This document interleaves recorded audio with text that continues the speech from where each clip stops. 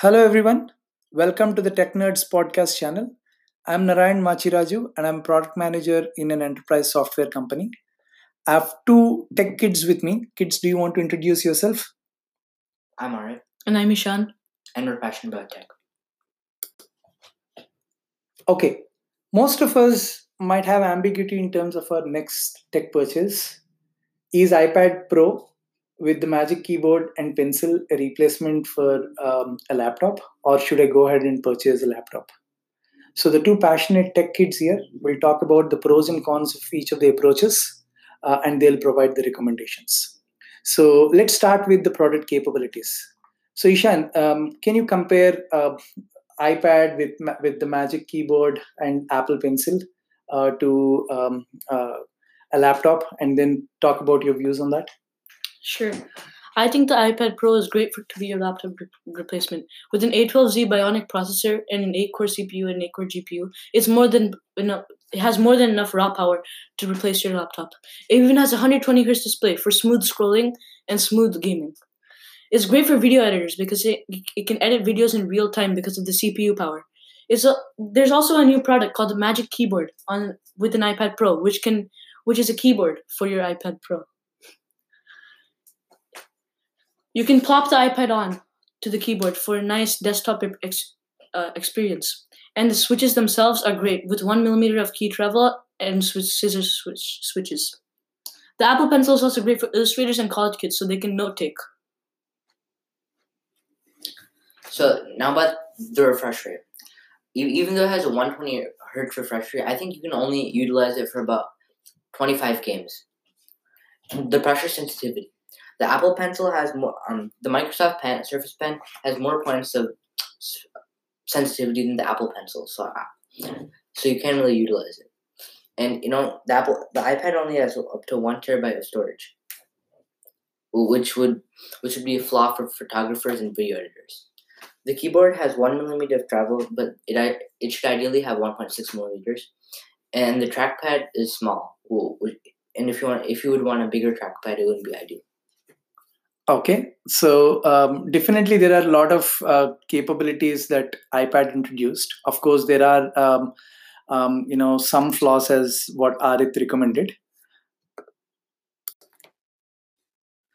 So Ishan, do you think iPad Pro will be a game changer?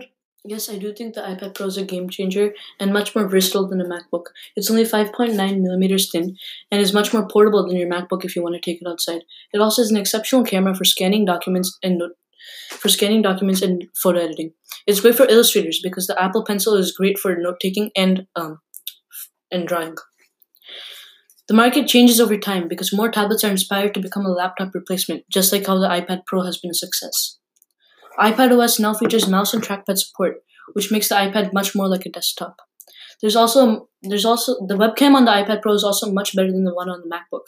So, especially around coronavirus time, Zoom conferences are very popular. So you'll get higher quality on the iPads. Great. Let's talk about the price and commercial viability of both these options. So Arith, what are your thoughts on this? I don't think the iPad would be good for students because if they're looking for a budget laptop, the iPad starts at $800. It wouldn't be good for them.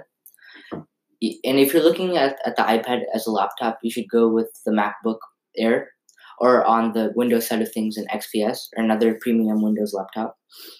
And as the iPad comes without a keyboard, the Magic Keyboard is $300, and the Apple Pencil is $150 for illustrators. And so you could just upgrade for $50 to the MacBook Pro, which is $1,300. Or if you're looking for a laptop similar to the iPad, you could get the Surface Pro 7 for $750. And I think it would be better to get external storage instead of buy more storage for the iPad, since it costs $100 for 128 gigabytes of storage.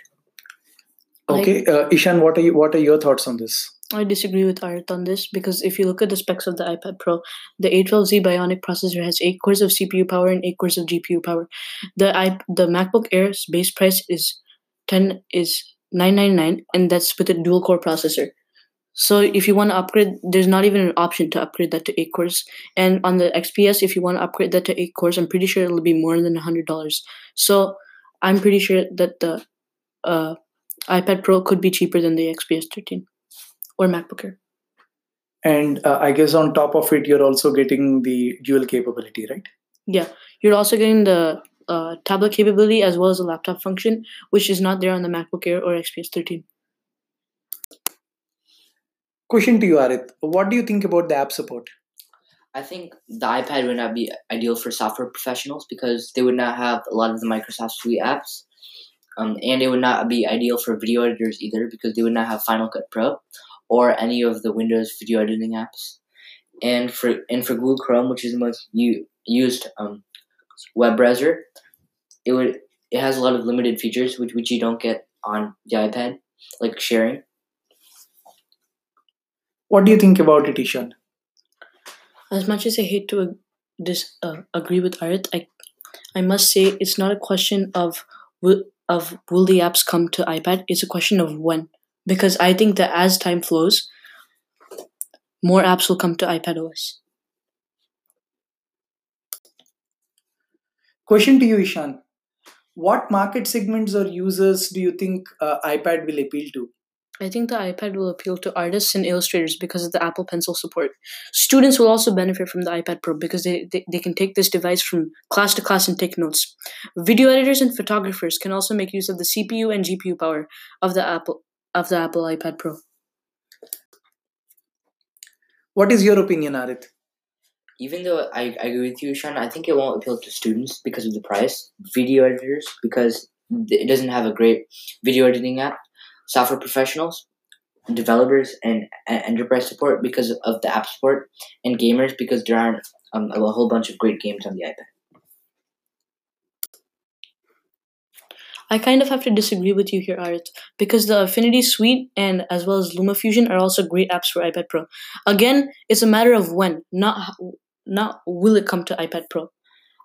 It's rumored that Final Cut Pro will come to iPad at WWDC 2020.